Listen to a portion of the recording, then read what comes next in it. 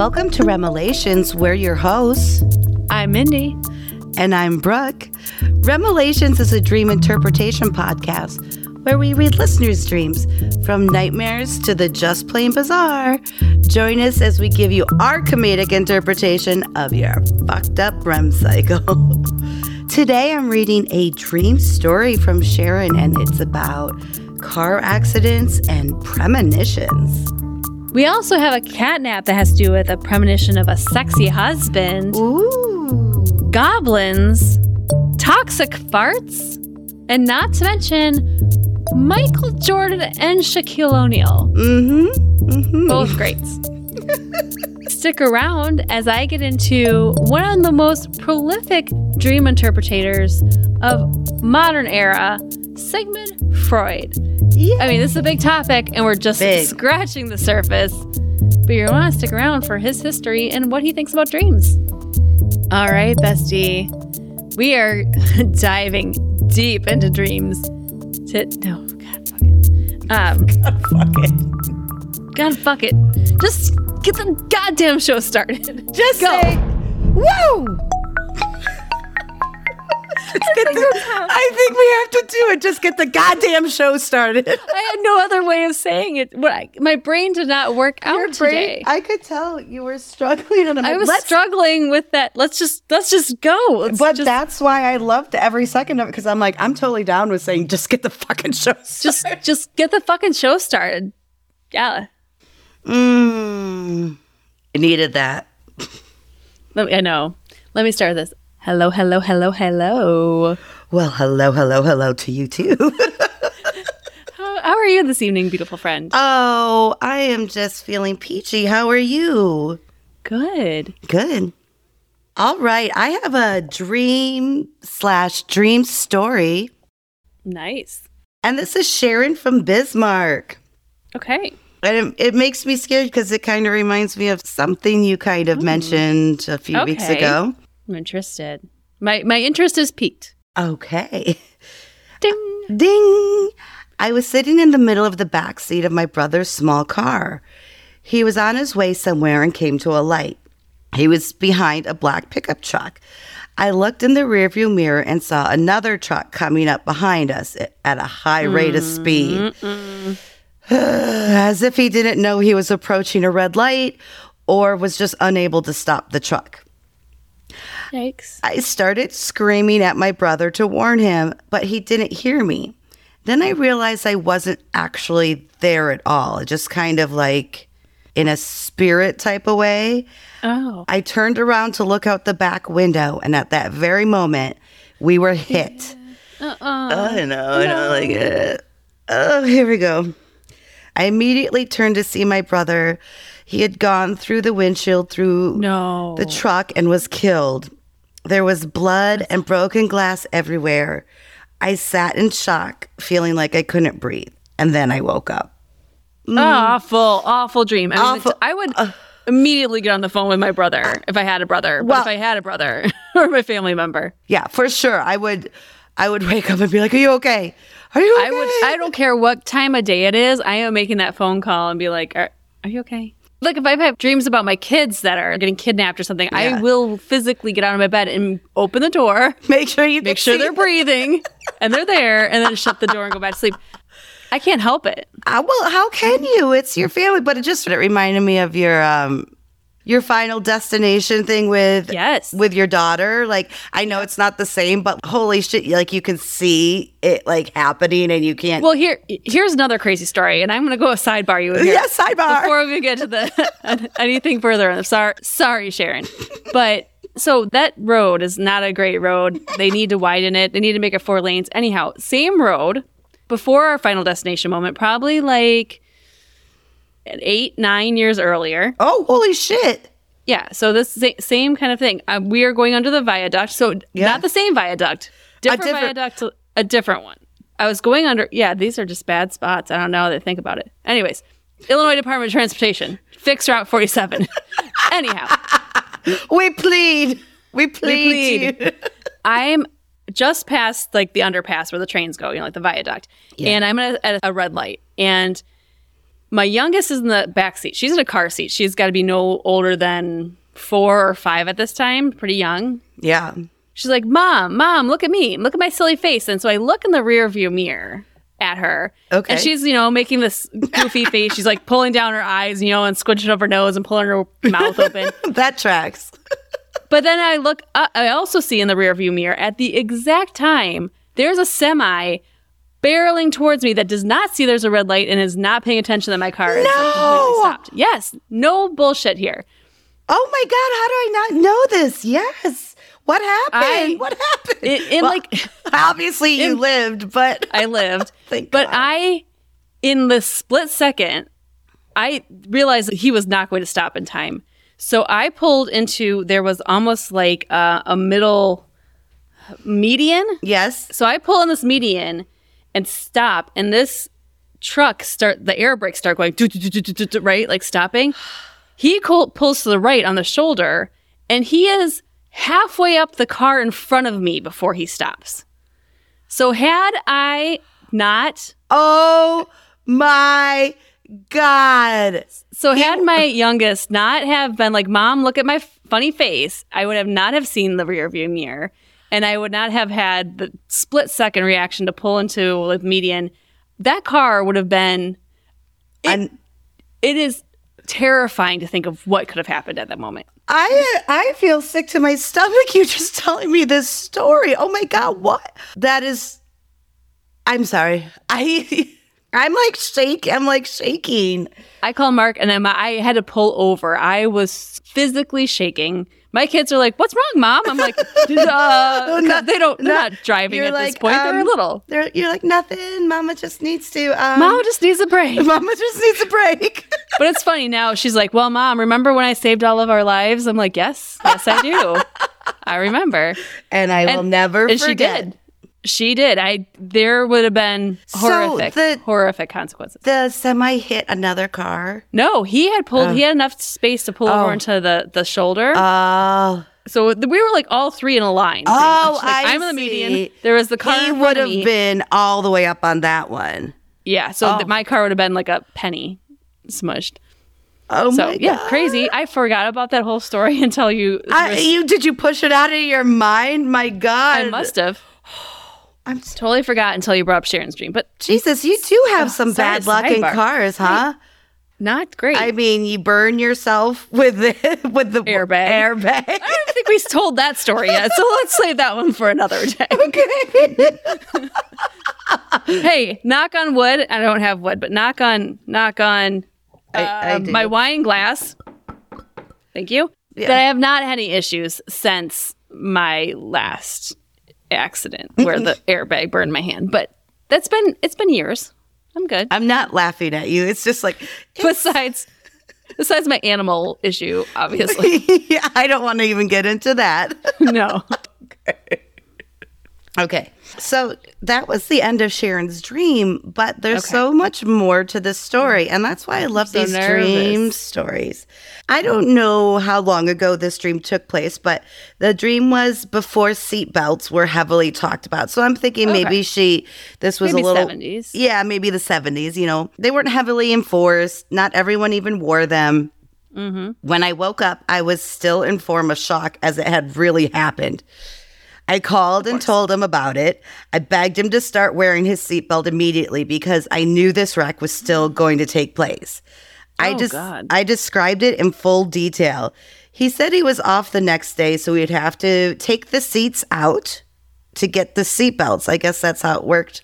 They were kind of like tucked in. Yeah, they weren't as accessible as they are today. No, they're kind of just like tucked away and like, you use them, now it's very different. But promised he would not drive again without wearing one. Good. Yeah. Friday afternoon, he called to let me know he got the seatbelts out. Yay. Good job, brother. Good job. They're ready to go, and he didn't want me to worry. He promised me he would take my dream very seriously and thank me for calling him about it. Wow. That's good because I think a lot of people even don't believe dreams. You know what I mean? Like a lot of people, I could say I had a dream that, I don't know, I was on a sinking ship and no one's going to take me seriously most of the time. Right. But that's great that her brother did. That's really good. I feel it's going to be good. All right. Well, the next day, Saturday, having errands to run and his seatbelt on, he felt the dream was now gone because he listened to me and now he wouldn't experience it until he found himself approaching a light with a black truck as described right in front of him. He immediately looked in his rearview mirror and saw the other truck coming at him at a high rate of speed. He knew there wasn't... It's going to be PTSD. I was going to say he knew there wasn't a second to spare. So it is totally like you said. Couldn't even try to move. Everything was just happening so fast. He was hit. His back was injured, but he was alive because of the seatbelt kept him in place and safe. Oh, thank God. Thank God she had the dream. Oh, my God. And that he listened. Listened. That's half of it, right? That he listened. Oh, my God. But there's so much to be said about precognitive dreams that we haven't even gone into this as a topic yet, which I think we will in the future. Yes. But there has been so many examples like Yes. I know. They keep coming in, and that's why I'm so fascinated. I'm like, it's been kind of a trend lately, but I'm like, that's awesome. That's love to hear awesome. them. Yes, we'd love to hear things like that. But that was Sharon. Thanks, Sharon. Thanks, Sharon. Wow. Here's the crazy thing. There's not a lot to analyze in that dream, but we always have weird synchronicities between us. I know. I've got a dream story for you to kick off our cat naps. Oh, okay. Yes, let's do it. Okay.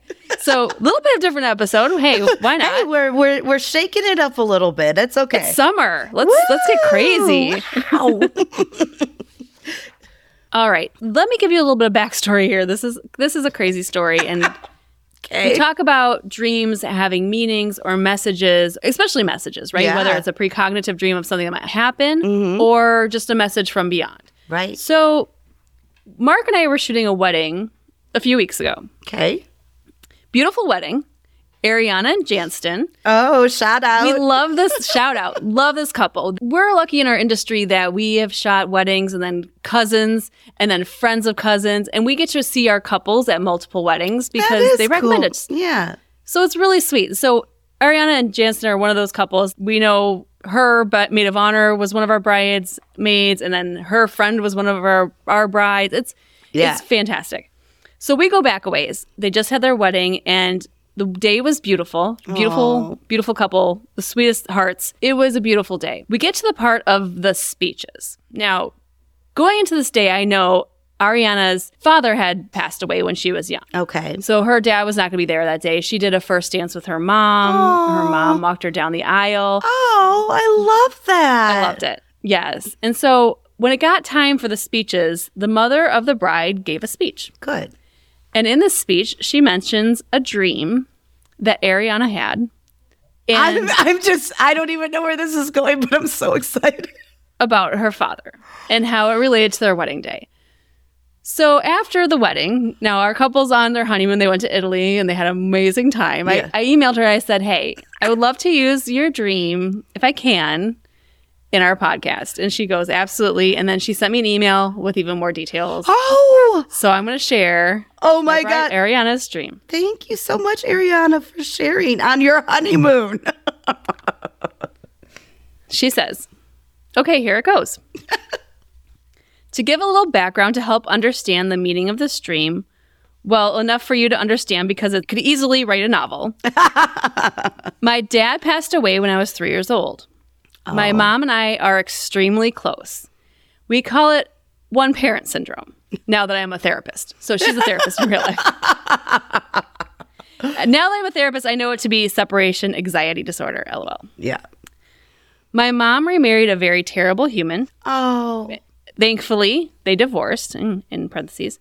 Lots of trauma, lots of anger at my dad for dying, as I imagine life to be different if he were here. Oh, God, this is sad. I can imagine at 3 years old. That's so very, sad. very hard. She says, I have done a lot of therapeutic work in the last 5 years or so. All my life, people would tell me they dreamt of my dad. And I would get so angry that he would rarely appear in any of my dreams. And when he did, he never spoke. I was so young, so I definitely don't remember him, including the sound of his voice. Right. But part of that anger is knowing there are many forms of communication, like writing, sign language, etc. Well, in these dreams, previous this past year, He would always be in the distance driving away, usually in the back of a bus where I could see him but never connect. Oh, God. This... This is heavy. I should have put a warning at the beginning. I'm getting emotional. You're going to get even more emotional. Oh, shit, Mindy. She says this is all before my therapy. Okay. Fast forward to last year. I had a dream. After a really intense therapy session of humanizing my dad and doing some homework and learning more about him, this was my dream. We were at his funeral. Interestingly enough, my mom did not let me go to his funeral in real life. And in my dream, he was in the casket. I was sitting in the front row. There were a few people lingering around, almost like the service was over. He arose and jumped out of the casket and sat next to me. I don't know if that's supposed to be funny or not. It can be. It can be funny. It's a comedy podcast. Okay. Wow. Lazarus there, huh? Rising from the dead. Sitting next to me, he put his arm around me and pulled out a note. Oh, God. The note said, I have been listening. I am always listening, and I will always continue to listen. Oh, God. It ended very quickly thereafter. I remember waking up from this dream, feeling a sense of ease and forgiveness. It made me feel like he was telling me I was too angry to receive a note before. Now that I had done some work on my feelings, I was ready to hear him once he understood from listening to my sessions and discussing around them. I had prayed that I would get to see him again. Crickets. Fast forward again. Oh, my God. I know. This is a bad one, Mindy. I mean, it's good. I don't know if it's good. It is. But it's taken me on a ride. Well, not a ride. It's just kind of going down. Yeah. All right. Fast forward again. It's the week of my dad's 20th year of his passing, February 4th. He came to me in a dream on February 3rd, exactly 4 months before our wedding day. I had been having a difficult time with a newfound grief for him. Oh, God. The dream began in a church. I saw him sitting next to a woman in yellow. That's my favorite color, and it was actually a relative of my cousin's. I remember him wearing a full brown jumpsuit. Jumpsuit? I don't know if that's a church-type attire there, bud, but okay. Sorry, you don't see a man in a jumpsuit very often. Not at church. I mean, overalls in Iowa, yes. Yeah. Jumpsuit, not so much. Not so much. I walked up to him and said, "Don't you know that my mom is here? What are you doing talking to this other woman?" To my incredible surprise, he responded, "Chill, I'm not with her. I know your mom is here." I was shocked because he had never spoken in my dream before. Oh, wow. He laughed at my shocked face when I told him he sounded like his brother, just higher pitched. Background. I love smells. Very much. Sorry, I'm sorry. You just went in a different direction than I was anticipating. Yes. Background. I love smells. I'm very much an olfactory person. Good job, Mindy. Yeah. Thank you. Yay for reading. Correct words. I asked him if I could smell him. He smiled and pulled me in. Interesting, huh? It Interesting. is. I remember he smelled like his mom's house after she cooked a meal. Oh, this is lovely. My mom then came up to us and hugged him. She asked, "So, what do you think about Janston?" Now, Janston again now is her groom. This is the man she just married, okay? So the mom comes up in the dream, asks the father, "What do you think about Janston?" Oh, this is so intense. Oh, my God. Okay. He said, "I don't know much about golf. He is going to be a sexy husband." That's what you want to hear from your dad. Now, sidebar, Janston is a golf pro. He trains other golfers. This is his full-time job. So I don't know much about golf, but he is going to make a sexy husband. I love this. Sexy husband. I know, it's awesome. My mom left us to be with each other. It felt like I asked him 100 questions. A few that I remember. Did you haunt the douchebag whenever I prayed for you? He responded, laughing, yes. Oh. Did you watch out for my mom? To which he responded, yes. He told me he was happy about the relationship I have with his brother, who is also our officiant for our wedding. Oh. We walked around and some family would pop in and I would say excitedly, hi, this is my dad. And a family member would say, yes, Ari, we know. I remember feeling it was going to end soon. It was a feeling I still feel in my chest when I think about this dream. Oh, God. And I said to him, I don't want this to end. And he said to me, we can't stay here forever. Oh, my God. Then I woke up. Oh, my God. I cried so hard. I called my mom and my fiance, Janston. My mom was so emotional in response and told me it sounds just like him in all his responses he had. It was him. My fiance, Janston, had felt like it was his way of sharing his approval. Whew. Why do you give me another tissue? As this dream was being shared as the mother of the bride speech, There couldn't have been a dry eye in the house. I can tell you that. My mouth had dropped, and I'm trying to tearily take pictures of this speech. I was so emotional. She finishes with, every night I welcome him back, but he hasn't come back yet. Oh, God. But I think from his listening, he knew it was getting hard for me leading up to the wedding day, and he didn't want to overwhelm me more. I'm still waiting for his return. I'm not disappointed, but I'm very ready to continue to build a relationship, one I didn't even know was possible. Well, that's it. Thanks for sharing interest in this. It's actually good for me to reflect back on this. By the way, I'll definitely check out your podcast. Oh, God, we love you. As a therapist, dreams are incredibly interesting and powerful. Kindly, Ariana. And then she put her married name afterwards. Which That's so cute. Oh, my God. I tell podcast is over because I got to take a rest and a little nap after that one. I need to. Intense. I didn't mean to overshine your first dream. Oh, no. I could have maybe put this in another just first dream because they're different. They're different though. Incredibly intense. But my favorite part of the dream, and maybe I think we had to have talked about this, that I lost my sense of smell and taste for 7 years. Smell is mostly directed to memory. And when she was like, can I smell you? I've been there, now I'm tearing up because it's I've asked that to people, not mostly cats, but but I'll smell them, and it's you smell your baby or something, babies have very direct smell, scent, but yeah. Wow. Thank you for letting me share your story, Ariana. Oh my God, totally. For letting me share in your wedding day. I mean, I never thought my professional career and this podcast would have a crossover episode ever in my wildest dreams, pun intended. But that's wild, Mindy. I find that story so incredible, and the fact that she took it as not only building a relationship with her father through dreams that she never knew personally.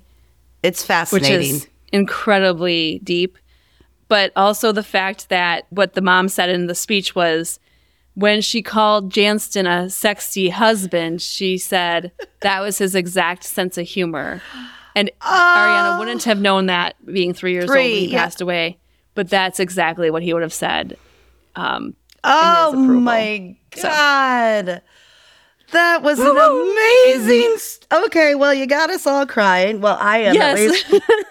I was crying then, and I'm tearing up now. I mean, I'm incredible. Trying to get through a program.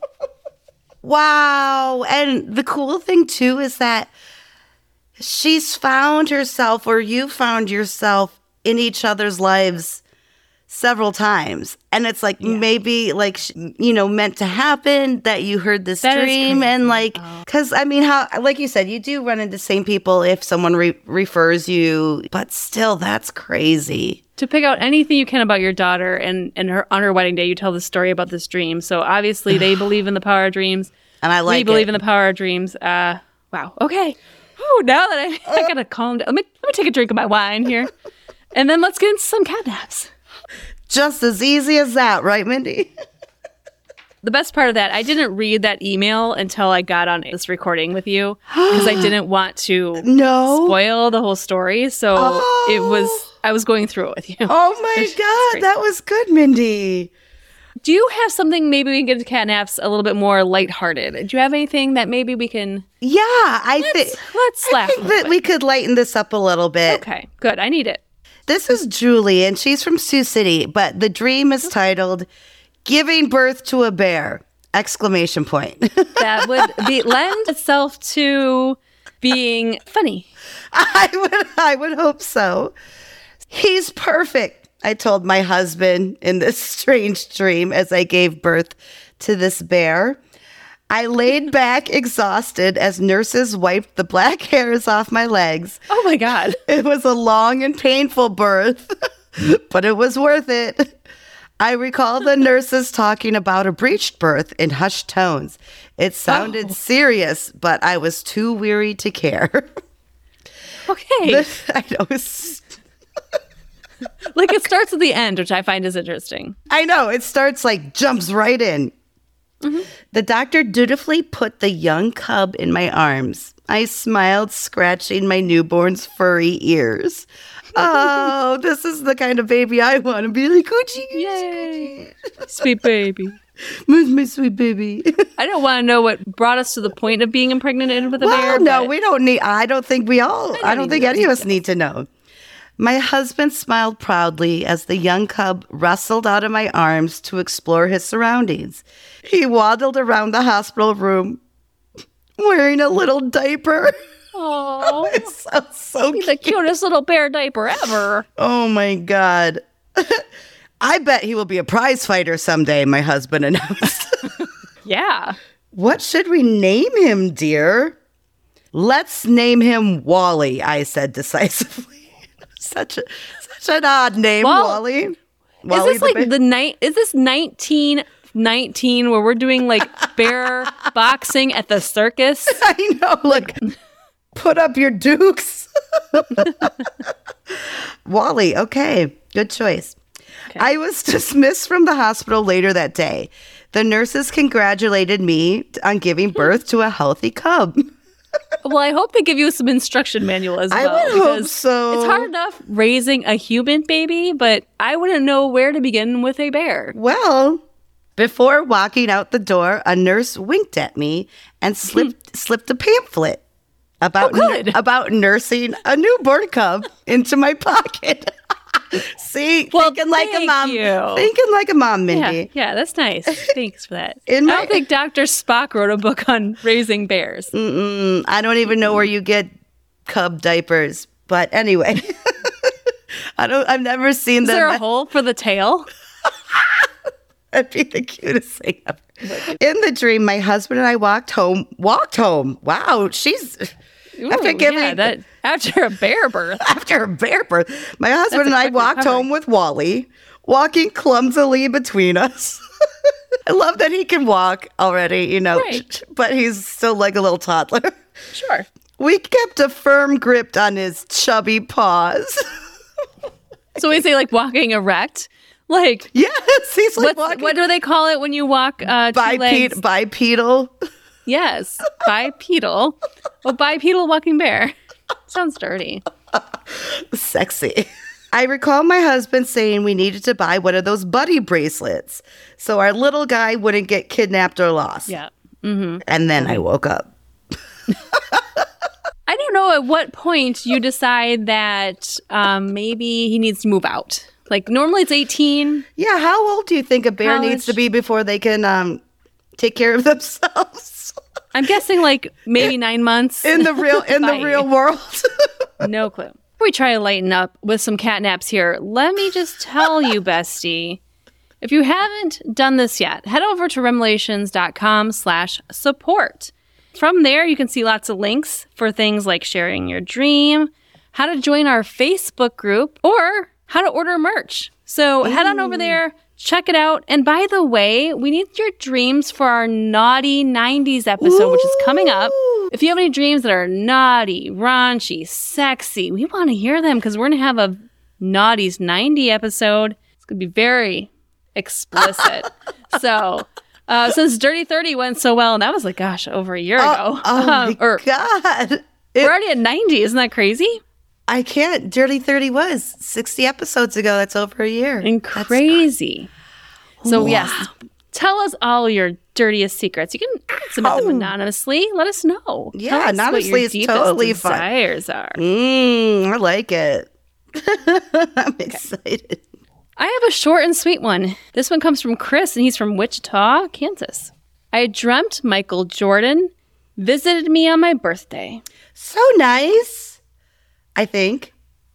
I thought he was going to give me a pair of shoes, but instead, he gave me a lifetime supply of LSD tabs.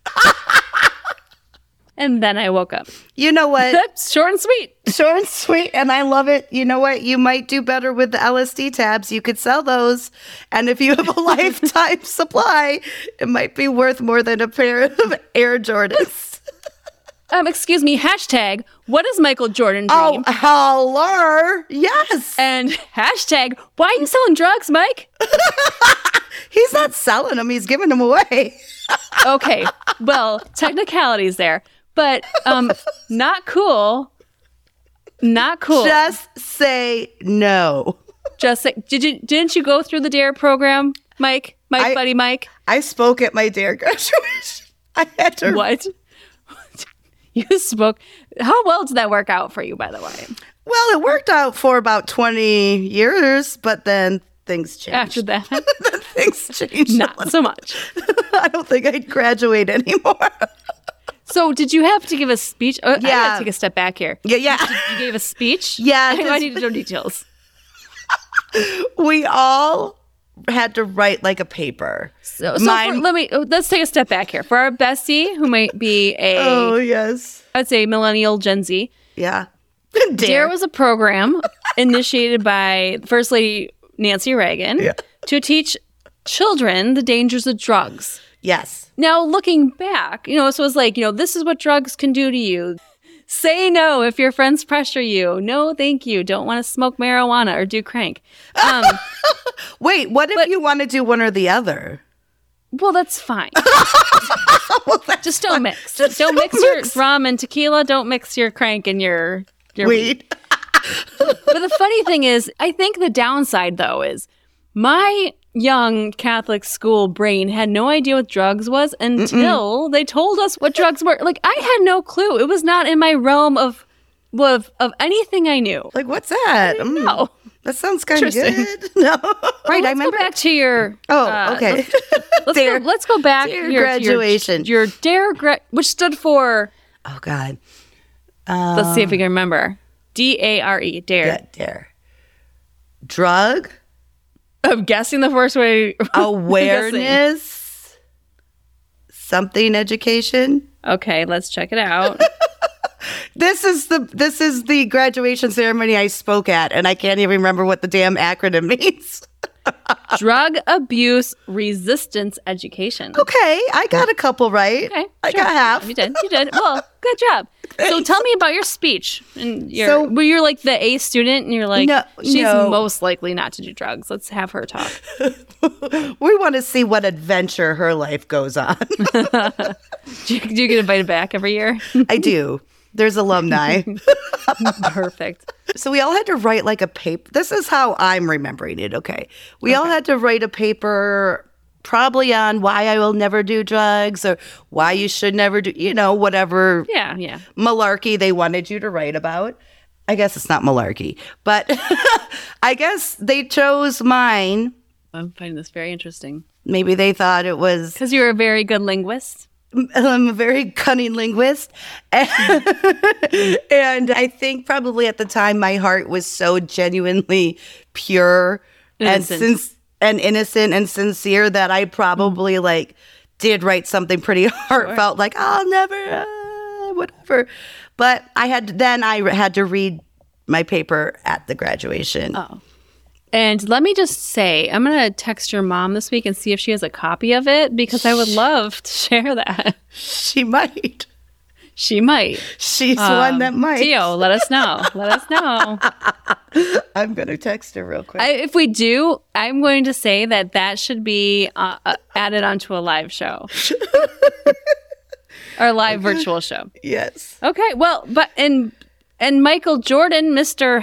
# Michael Jordan, let us know what you dream about. Is it selling LSD to kids on their birthday? Lifetime supply, though, Mindy. That's too much. That's too kind. That's too much. I mean, he's got the money for it, but that's just too much. That's too much LSD. Okay. Well, keeping the good times rolling here, I've got another short and sweet one. This is Leslie from Austin. Okay. Goblins were rooting through my trash can. Can't even say it with a straight face. Goblins were rooting through my trash cans, and I tried to shoo them off, but they just kept digging. I hadn't thrown anything away that was unusual, and I've never seen goblins in my neighborhood before. And then I woke up. It's like, what are they looking for? Like, I know. I've buried treasure? I've never seen goblins in this neighborhood before. Like, it's like 2 neighborhoods over. I know they have a goblin problem, but in this neighborhood, I've never seen. Can we call Orkin? Is that how you take care of goblins? That if you're like a Harry Potter fan, you know goblins run Gringotts bank. So I would just put some gold coins somewhere else, and let's see if they'd go find them. Like, stay away from my garbage. Put it in your neighbor's garbage, some gold coins. Exactly. Okay. Yep. That's smart. Okay. Well, thanks, Leslie. This one comes from Mike, and he's from Northbrook, Illinois. Ooh. He titles it Gym Racist Tattoo? ? Gym, like GYM or JIM? Yes, like gym, like, working out gym. Like physical education? Yeah, physical gym. Okay.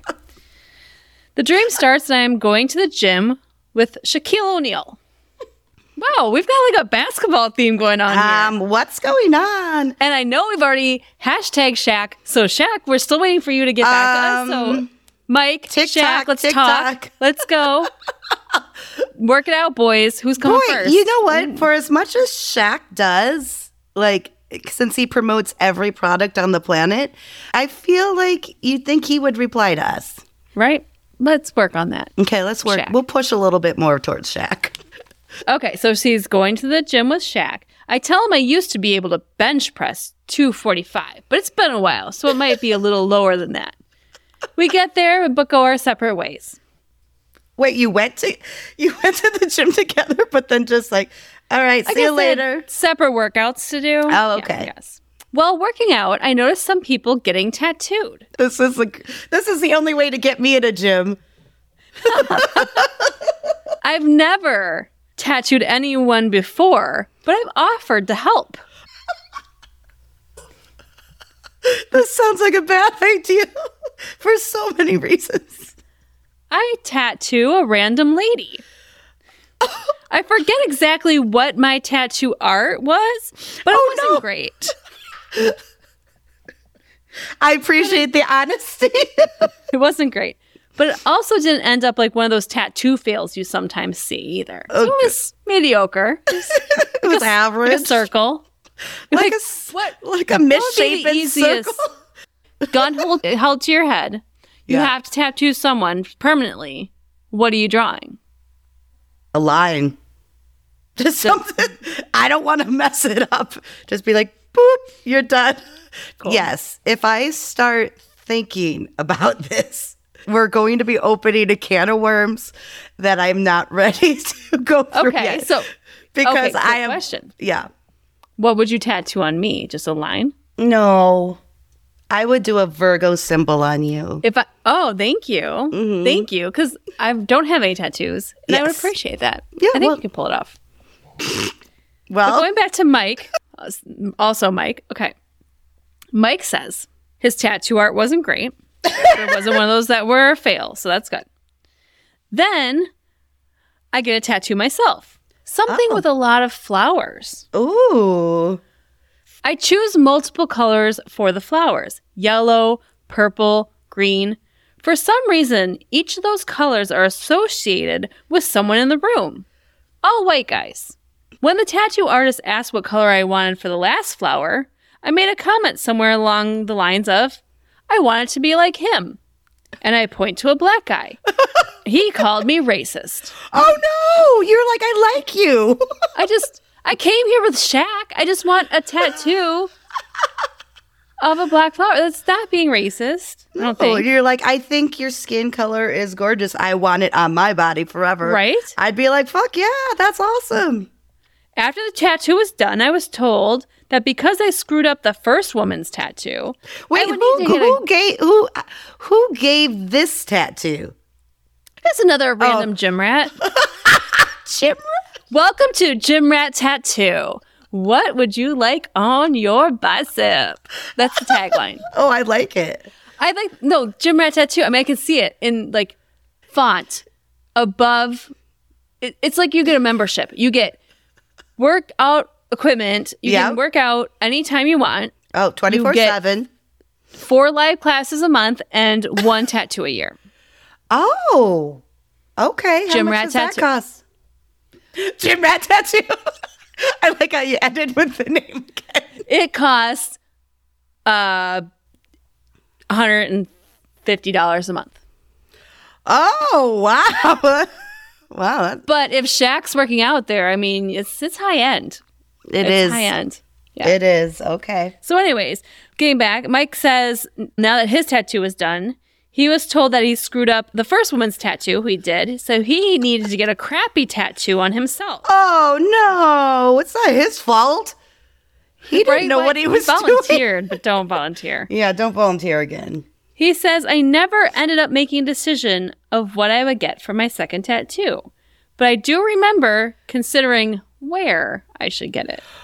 Ooh, sexy. And then he woke up. Mike, I want to know where that second tattoo is. Where's it hidden? It's crappy. I'd hide it. Inner thigh. I don't know where I go. Butt crack? Not crack. Well, if you want it hidden, you want your tattoo hidden. Do you know how hard that would be to heal, Mindy? I don't know. There's some upkeep when you're trying to heal from a new tattoo. I think that would be very problematic. Where would you hide a tattoo then? If you knew you were getting a crappy tattoo, where would it be? This is so stupid because I guess inner thigh would probably be a good one, but like it's a crappy tattoo. Like I know there's so many places you can hide. Line? Because there's only like one or two people that would ever see that. Or right. One. Yeah, bikini line because it can always be covered. You could grow it out. That's not what I meant. I meant underwear. That's what you meant. Or you can cover it up in the jungle, whatever you want to do. Go 70s on it. Go 70s. Get that thing flying proud.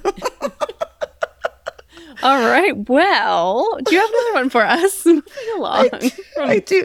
This is more disturbing than I thought it was going to be that last stream.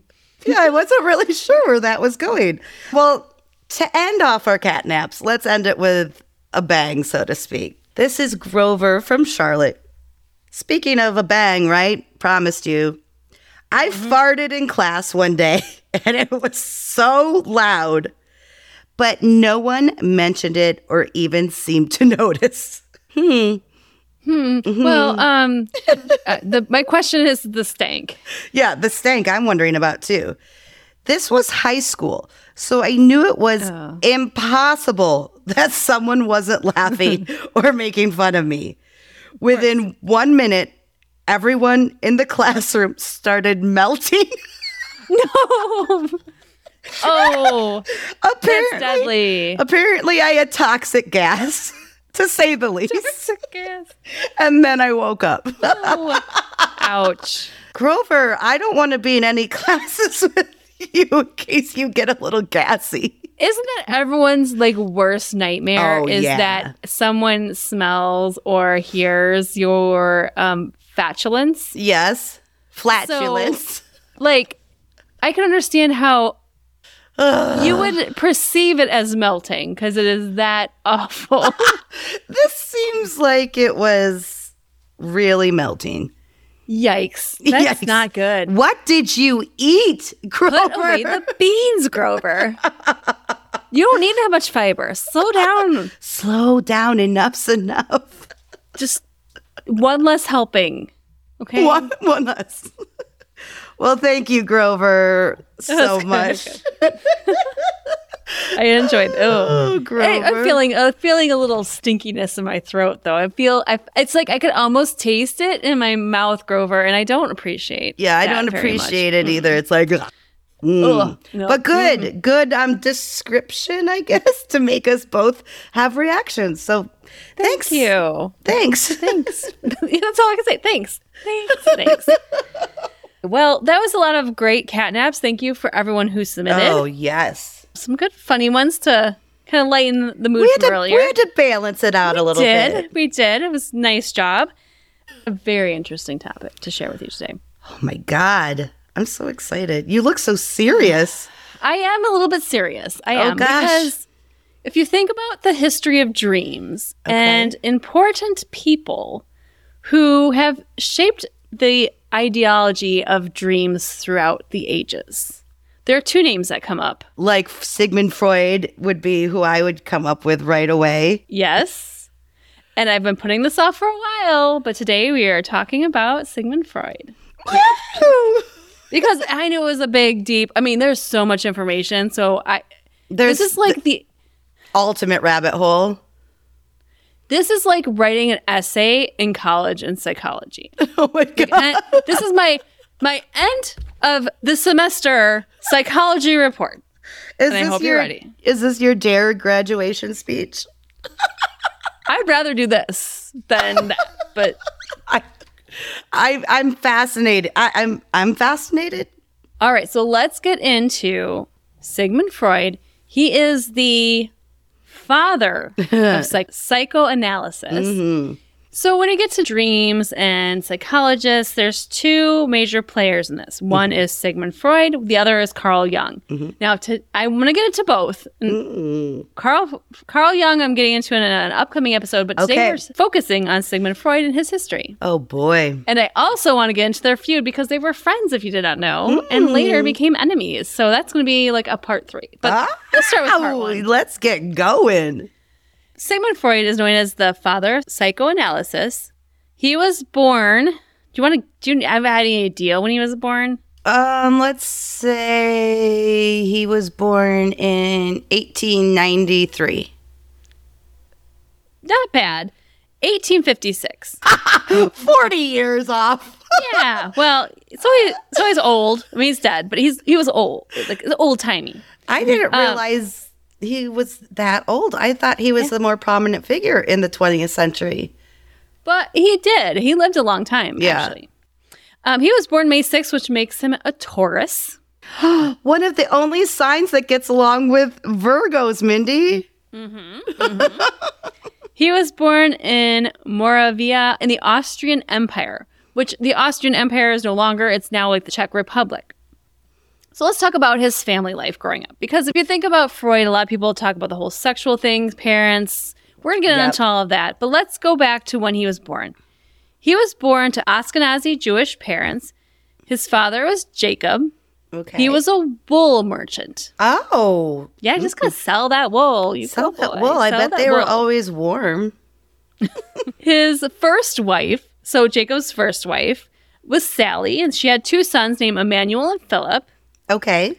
He then divorced. Divorced. I don't know how it really works in the 1800s, mid-1800s. They were no longer together. They were no longer together. He then married Rebecca. And then in 1955, he married Sigmund's mother, who was Amelia. Now, Amelia was 20 years younger than the father, Jacob. So this is his third wife. Yeah, it was that time. Mm-hmm. Well, it's still that time. So before Sigmund was born, his parents struggled financially. When Sigmund was born in 1856, he was born with a cowl. Do you know what this is? A cowl? Yeah, what? C-A-U-L, cowl. Oh, no. It's a piece of membrane that covers a newborn's head. Oh, that face. Soft spot? That like... No, it's like a membrane. Oh. It's pretty rare. It happens in about 1 in 80,000 births. It's harmless. Wow. Maybe that's why he's so smart. Well, it was immediately moved by the midwives, but his mom saw it as a good omen that her son would do great things. I like this. She's a positive person, and 1 in 80,000, baby. You got to have a good kid there. Right? Now, here's the crazy thing. His brother, the older ones, Emmanuel and Philip, they were 20 and 23 when Jacob married his third wife. So their stepmom was only a couple years older than his oldest children. Weird. Yeah. So Sigmund's half-brothers were 20 and 23 years his elders. Okay. Sigmund was an uncle before he was even born. Which is not crazy because my dad was an uncle before he was born. Yeah, no, it happens. It happens with, large gaps in children's ages. Large families. Yes, and big families. So his nephew, who was older than him, was his good friend. Like, they grew up together the first 3 years of life, very close. Now, the family struggled financially a little bit and lived in a rented room of a locksmith. They're trying to, life was hard in 1856. Even very for hard. A wool merchant? It was. I feel like everyone could use wool. You'd think, right? Yeah. But it's politics like those days. Kings. Hard. No good. So when Sigmund was 3 years old, his family left their town of Freiburg and moved to Germany and later to Vienna, Austria. So he was 5. He's been around. Yeah, worldly kid, 5 years old, moving to Vienna. His parents end up having 7 more kids. What? Yay to the time before birth control. Have lots of kids and keep them coming. And have them work for you. Right. In the woolery. Is that what it is? In the woolery. Sure. In the woolery. Freud was a smart kid. He was an outstanding pupil. He graduated with honors. Guess how many languages he could speak? Oh, boy. 1, 2, 5.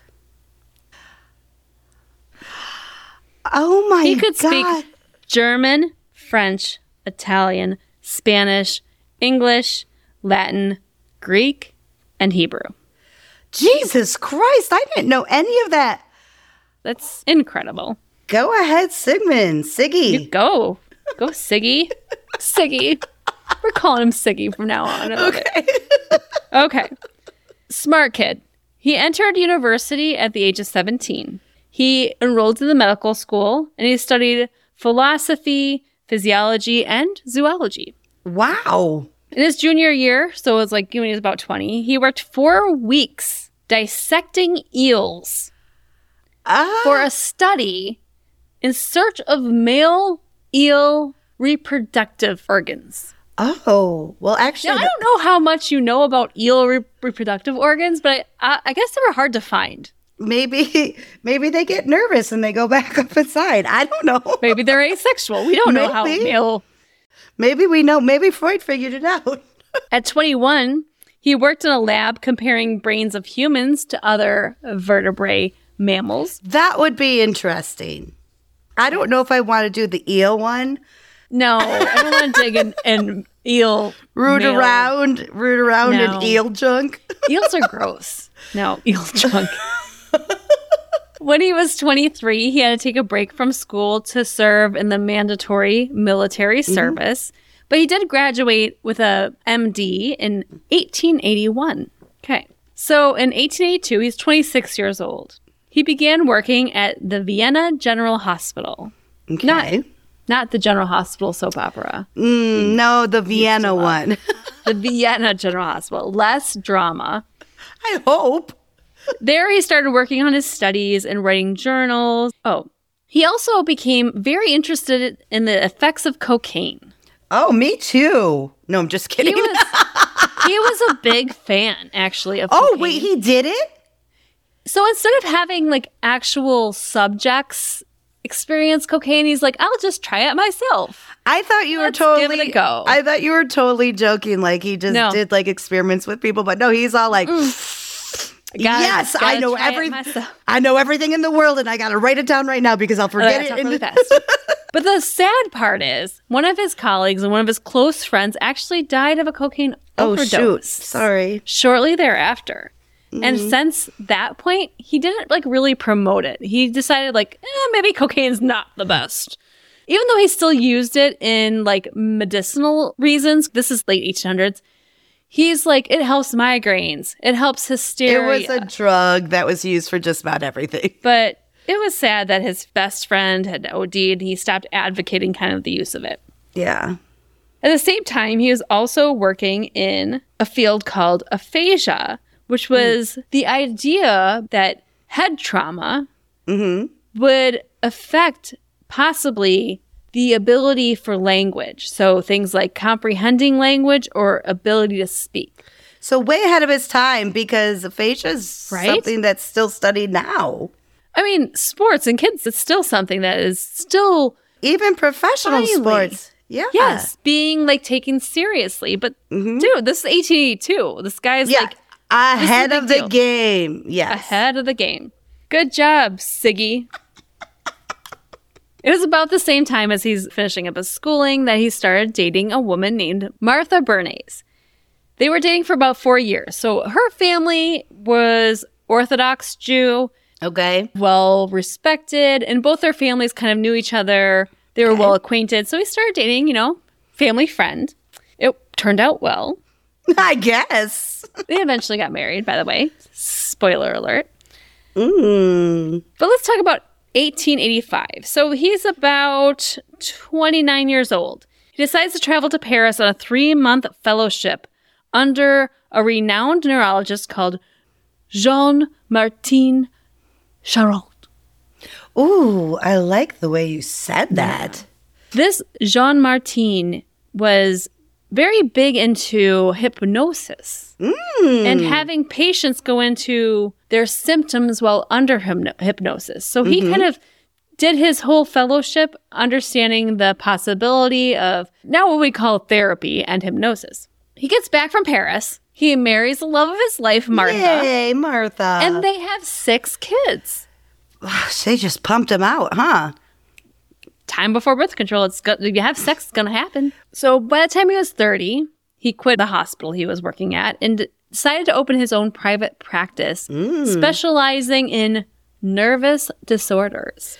Ooh, does that involve laying on a couch and taking a bunch of Coke and you're like, woo, I feel great. I'm cured. I was nervous, but now I ain't. Now I feel like I can run all my errands and clean my house.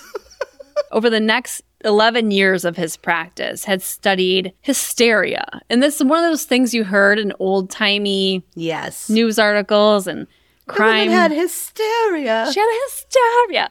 And back then, it was what they called fits of rage, anxiety, and mental instability. So, I'm hysteric. There was a big umbrella under this hysteria. Covered a lot of things. Yep. So his practice was all about treating patients with hysteria. He did a lot of journals and scientific studies where he came up with some multiple theories. I'm not going to talk about them because these can be multiple episodes in their own. Yes. But something like the seduction theory, which is believing that hysteria and neurosis was expressed as a memory of early childhood sexual abuse. The Oedipus complex, which was described as a man in young life wanting to sexualize his desires to his mother. We're not going to get into that today because I want to concentrate more on the dream part of it. Yes, this guy please. had a lot of ideas. A lot of ideas.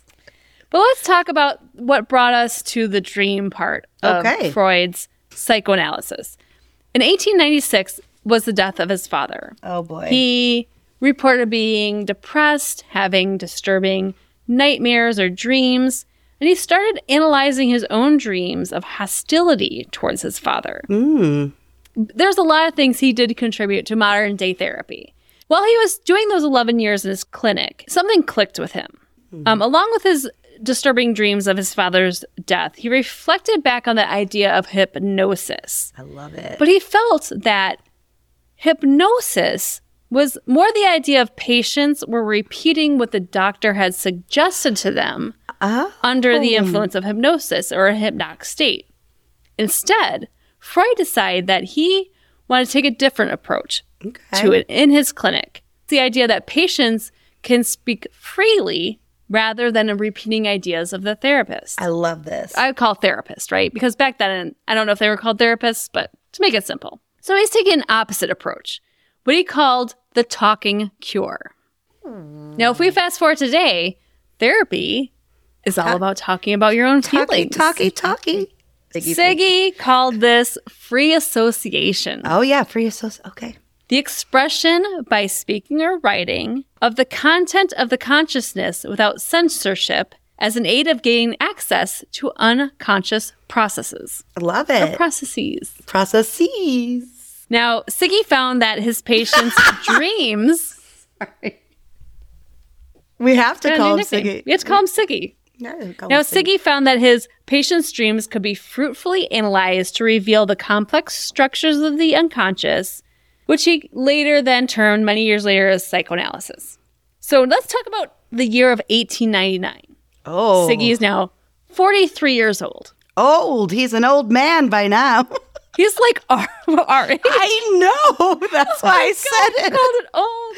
I know, but that was the joke. Like we're not, neither one of us is yet, but we will be old. soon. A few months. Yes. Well, I'm going to be 43 in a few months too. 1 week after Mindy. Yep, exactly. 10 days. 10 days after Mindy. So he's our age, and he decides to write a book called The Interpretation of Dreams. Whoa, this is so weird. This is happening. His most popular, not at the time, but eventually his most popular works. At the same age we are when we're exploring dreams. Crazy, huh? Mind blown. The first publication of this book was a big failure. Huge. Boom. Bye. See you later. It only sold 531 copies in the first 6 years. Ouch. Not great. Not I think super. This podcast is doing better, but we have a better medium, perhaps. And cuter faces. That's true. I mean, Siggy's cute, but... Although it's a podcast, so you can't see our faces. So in this book, he gives detailed interpretations of his own dreams and his patients' dreams in terms of wish fulfillments. Ooh. So it's giving the representation of desires through what he calls dreamwork. Ooh. So what's Dreamwork? It's a production company. Dreamwork. Well, that is interesting. I wonder if they ever based it on this. Look at interesting. We're open. Like I said, we can't talk because then we just open so many more doors that we can't. According to Freud, what is dream work? It's the process by which the unconscious mind alters the true meaning of a dream into something less disturbing is known as dream work. We have experienced that many times, at least what we think is dream work. I just didn't know the terminology. Yes. So let's get into his theories of dreams a little bit. Now, what made his theories on dreams so important at the time were a few things. He thought that dreams are instigated by daily occurrences and thoughts of everyday life. Oh, okay. So before this, it was thought that dreams were nonsensical, they meant nothing. And he brought into the idea that they're from past experiences. Okay, yeah. I mean, come on. From what we've read, what we've experienced ourselves, dreams can be crazy. So I can understand why people would think that. And to be brave enough to be the first person to be like, hey, It's not just crazy things happening. Like, it means something. Right. Everyone at the time regarded dreams as being meaningless. Yeah. And Freud believed that dreams do have meanings. So for Freud, every dream is meaningful, no matter how nonsensical the dreams may seem and how little we remember of it. Mm-hmm. For Freud, there's no dream dictionary where you can look something up and say, if you dream of X, it means Y. For Freud, all dream elements are symbolic, but they have private meanings and only can be discovered through the dreamer's associations. Wow, Mindy, we're so smart. We say this stuff every week. Right? And as far as the method of interpreting dreams go, so instead of telling patients what he thought of their dreams, he invited them to say whatever came to their mind in relationship to their own elements and understanding of the dream. Okay, so smart. Coming back to that free association, it was not that he was giving them, like, you dreamed of a tree and a tree means this. He was more of the mindset that each dreamer can and should interpret their own dreams based on their experience. I love that, because that's what it's all about, really. Yeah, I'm sure there's a lot of black and white things. This means this, that means that, but it always depends on the person who's having the dream. Now, as a cute side note to this story, as he's analyzing dreams of his patients, he had a dog who was a chow chow. A chow chow? He was called Joffy. Joffy! And he often assisted Freud in his psychotherapy sessions. Oh, and he said Joffy. that Freud remarked that dogs had a calming effect on his clients, and they were likely to talk more freely and open when Joffy appeared at the sessions. Which I love. Love that side note. I love that side note too, but it is like pet therapy is a real thing now. Mm-hmm. Like, again, ahead of his time. Like, that is a legit form of therapy. Siggy's getting it. Siggy likes the dogs. Siggy likes chow chows. So later in his work, he explored the possibility of universal symbols in dreams, although originally he never thought like it was universal. I think he explored this later, which is a lot of what popular culture focuses on. That some of these symbols were sexual. Mm-hmm. Things like poles, guns, and swords representing the penis. And there were also female symbols in dreams that included doors, tunnels, windows, and other types of openings. Oh, wow. Okay. And that horse riding and dancing could represent sexual intercourse. So there was a part of his career, and it's not saying his whole career, but there was part of his career where he's like, well, maybe there are symbols in dreams that are universal. Right. Okay. So after writing his book 3 years later, he was finally granted the title of Professor Extraordinarius. What? Yeah. It was his lifetime goal. It had no salary attached to it. It had no teaching duties. It was just a title. Okay, well. But he was very proud of this title. Good. I'm glad it made him happy. Even though he wasn't required to teach, he conducted Saturday evening classes and lectures, continued writing, and he would have like these little meetups every Wednesday night of people from Venice, physicians that would come over to his apartment on Wednesday afternoons and talk about psychology.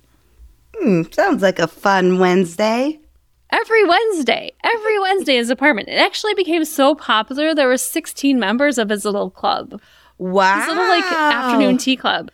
I love that. Siggy's getting it on. He is. He's got buddies. He's tearing up this world.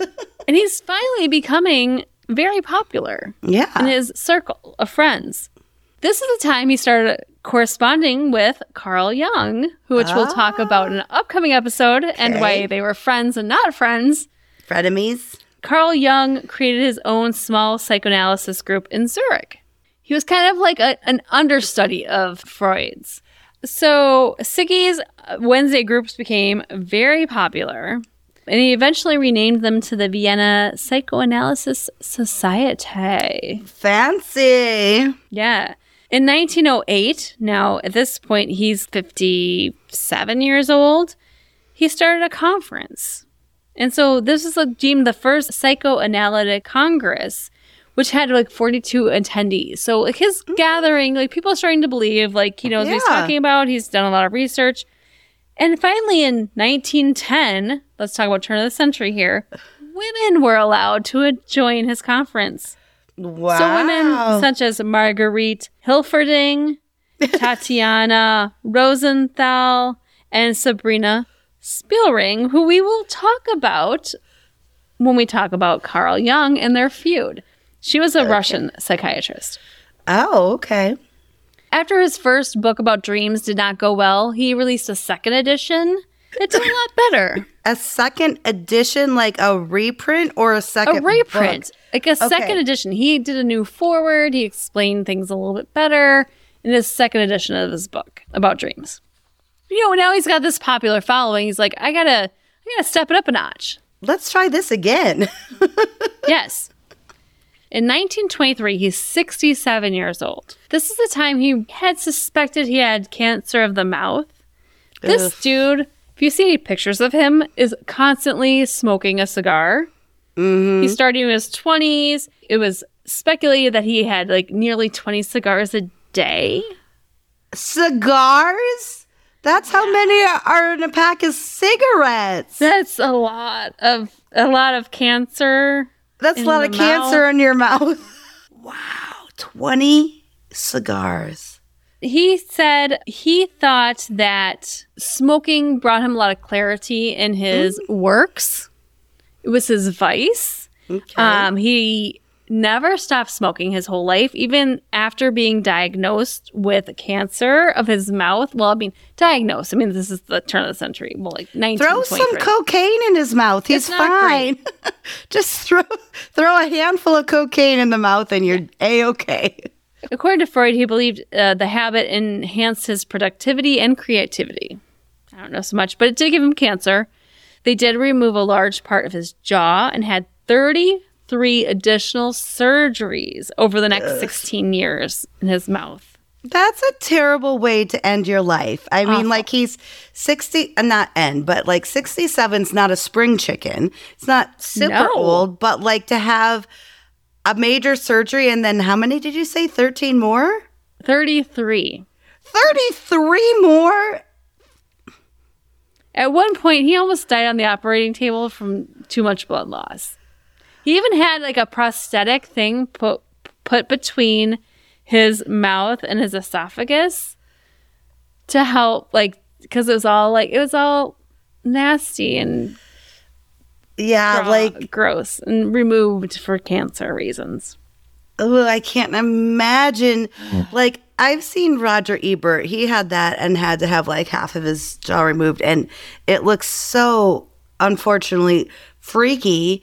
And I apologize for that word, but could you imagine how rudimentary it would have been then as opposed to when was it, the 90s, turn of the century, something like that? But that procedure back then, that procedures, oh my God. Yes, 33.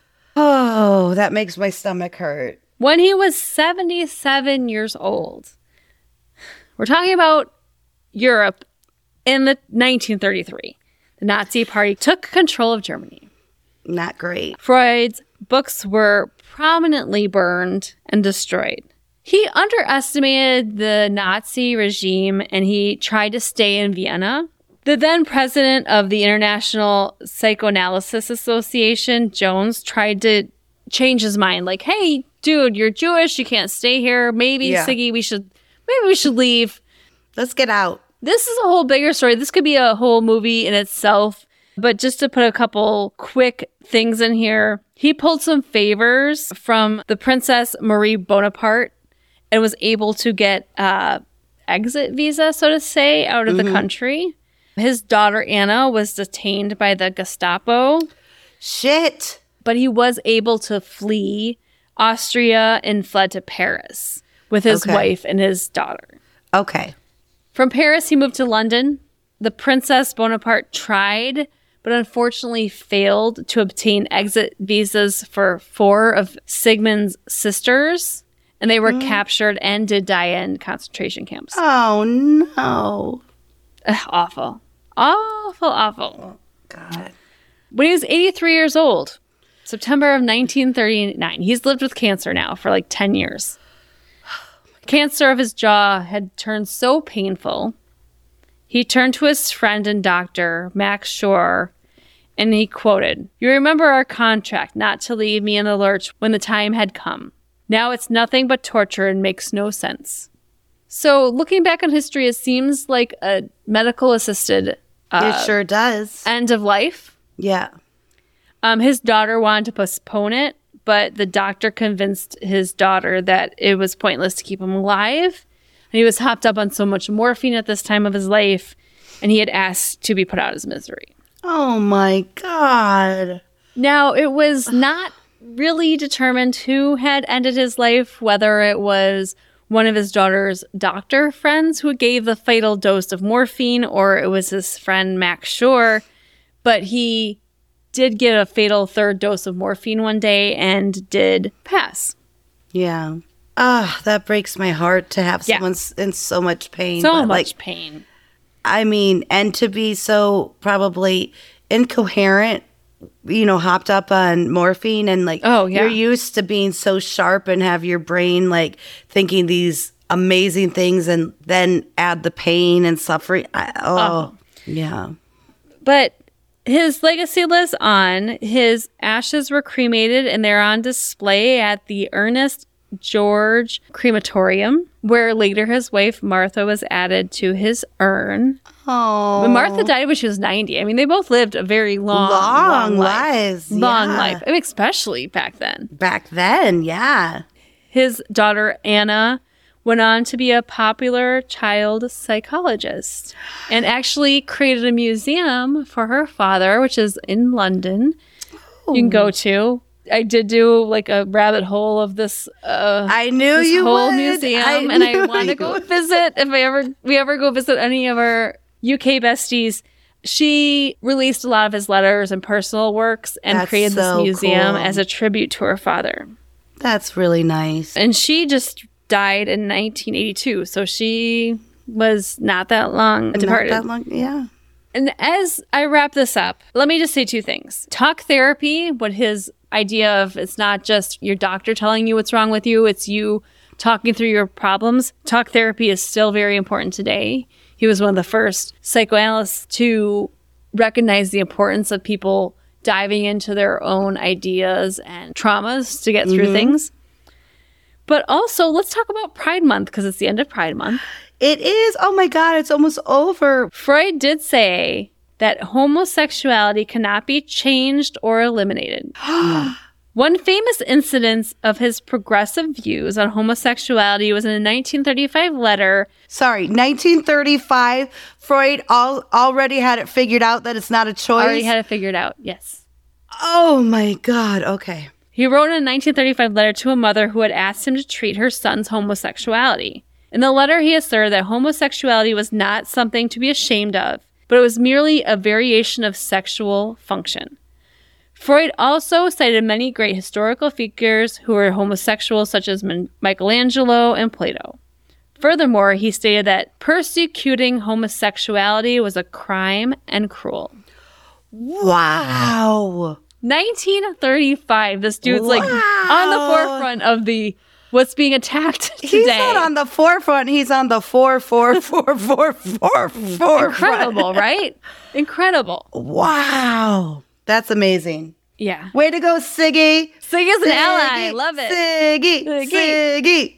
Just to leave, I'm just going to leave you on one more quote from him from his book of The Interpretation of Dreams. He says, quote, "The virtuous man contains himself with dreaming, that which a wicked man does not in actual life."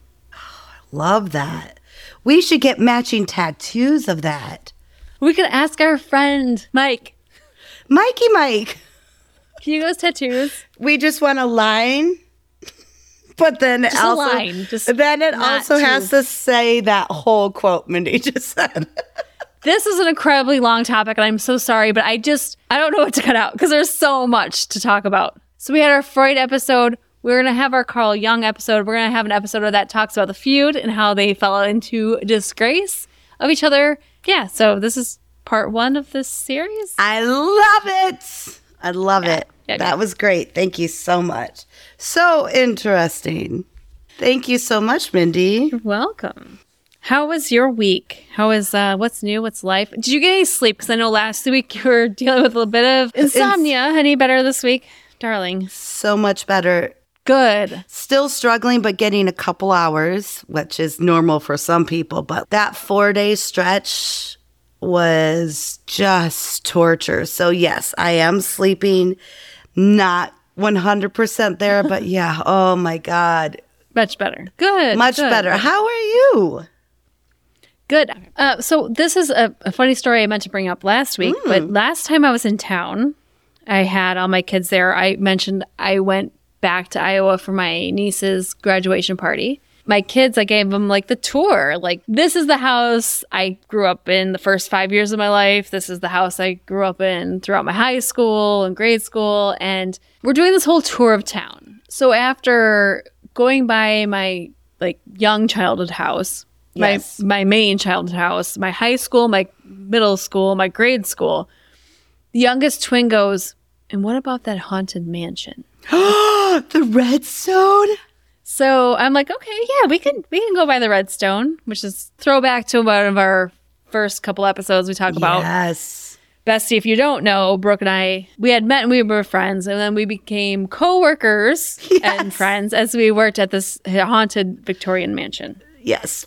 So my kids asked if they could come see the Redstone. I'm like, I think so. So we parked down on 5th Street. Yes. It looks a little like disheveled, but it looks, from what I brought up online, I could see like it's still an operating inn. So we walk up to the front door, we walk in. There's no one at like the front desk. We just stand in the lobby and we wait. And we wait, and I look we walk to the left, and there's like a parlor. We walk to the right, which is like the kitchen area where we worked. And we're just waiting, and I noticed a couple of like cameras, like there were no cameras when we were there. So we wait and we wait and we wait, and like no one comes out, and I'm like, oh, okay, well that's cool, let's leave. When all of a sudden, I see these man legs come down the stairs in like just like athletic shorts, and he's like, can I help you? And I'm like, just looking around. Do you work here? And he's like, I'm the owner, or I'm the innkeeper, I guess. He's like the owner / innkeeper. Oh. His name was Robert. Okay. This is how he presents himself to guests in a used to be kind of athletic fancy. Shorts and slides. Can I ask you how long you were there before he came down?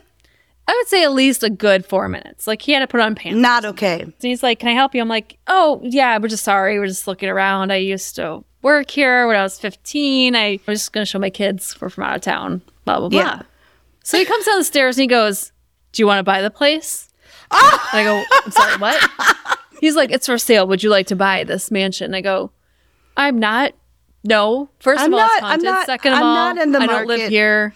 Third of all, not in the financial situation to buy an old Victorian mansion. But thank you for asking. Maybe if we went in together. Oh, maybe. We could set up a podcasting studio. Just like get like a bunch of visitors. Yeah. So we start talking, and I tell him about how I used to work there. I'm going to show my kids around. Yeah. And I'm like, do you experience any spirits? And he goes, no. I'm like, oh, that's interesting, because when I worked here, my best friend Brooke worked here, we experienced lots of things. He's like, well, that's because I'm a man. I'm like, okay. He's like, is this guy? He's like, it only affects women. And I'm like, oh, well, do tell. So my kids are now fully vested in this. So am I, baby. So am I. And he's like, no, the ghost, Elizabeth, the owner of this home, only presents herself to women because she was a woman ahead of her time. Her father didn't like her. She was quite, what we would, at the time would say, a feminist. And she was very outspoken as a woman. And I said, well, what about room 26? And he goes and explains how each room has different experiences and guests. Is that where we put coats? Yeah. Oh, yeah, I had an experience in that room. Exactly. I asked him, I'm like, have you seen the tunnels? And he's like, what tunnels? I'm like, you own this fucking place and you haven't explored the tunnels? Oh my God. What about the attic or the basement or anything? And I'm like, I explained to him, this is how he knew I actually worked there. I'm like, no, here's the laundry room. Here's the dry storage. Here's the room that looks like a prison. Here's the tunnels. And he goes, the room that looks like a there's prison. stuff in front of there. I've never looked behind it. I'm like, there's fucking tunnels. Have you ever been in the tunnels? No, because they were like, they're blocked off. Right. Yeah, They're that's what I thought. Wow. He was like trying to convince me to buy this place. I can't believe he was still pushing And that. then he looks at my kids and is like, you don't, what do you say to, because my daughters are very thin. Yeah. And he goes, you don't look like a typical American. I'm like, what? He's like, do you ever eat donuts? I'm like, rude. Right? And then he hit on me on the way out. No, Robert. He's like, your mom's beautiful. I'm like, you're not wrong. Like, you're not wrong, but get out of here, Robert. Find a beer. I have some very, very, very exciting news. Please. Okay, so I have a bucket list. Of course, I have a bucket list. And there's lots of places and things to do on it. I recently got to go to the Maldives, which was on my bucket list because I learned about the Maldives several years ago, but that they're sinking and I wanted to visit them in my lifetime. Well, you can. Yes. Right.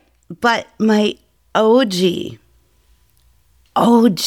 like from high school, maybe even junior high, number one on my bucket list is Bora Bora. Mm-hmm. You're and going? I'm going. What? When are you going? I'm so excited for you. What? How did you bury this lead? This just happened late last week, so I haven't. Oh, my goodness. When are you going? My birthday. I actually leave on September 3rd, and I'm going to be there. On your birthday. I know, and I'm so excited.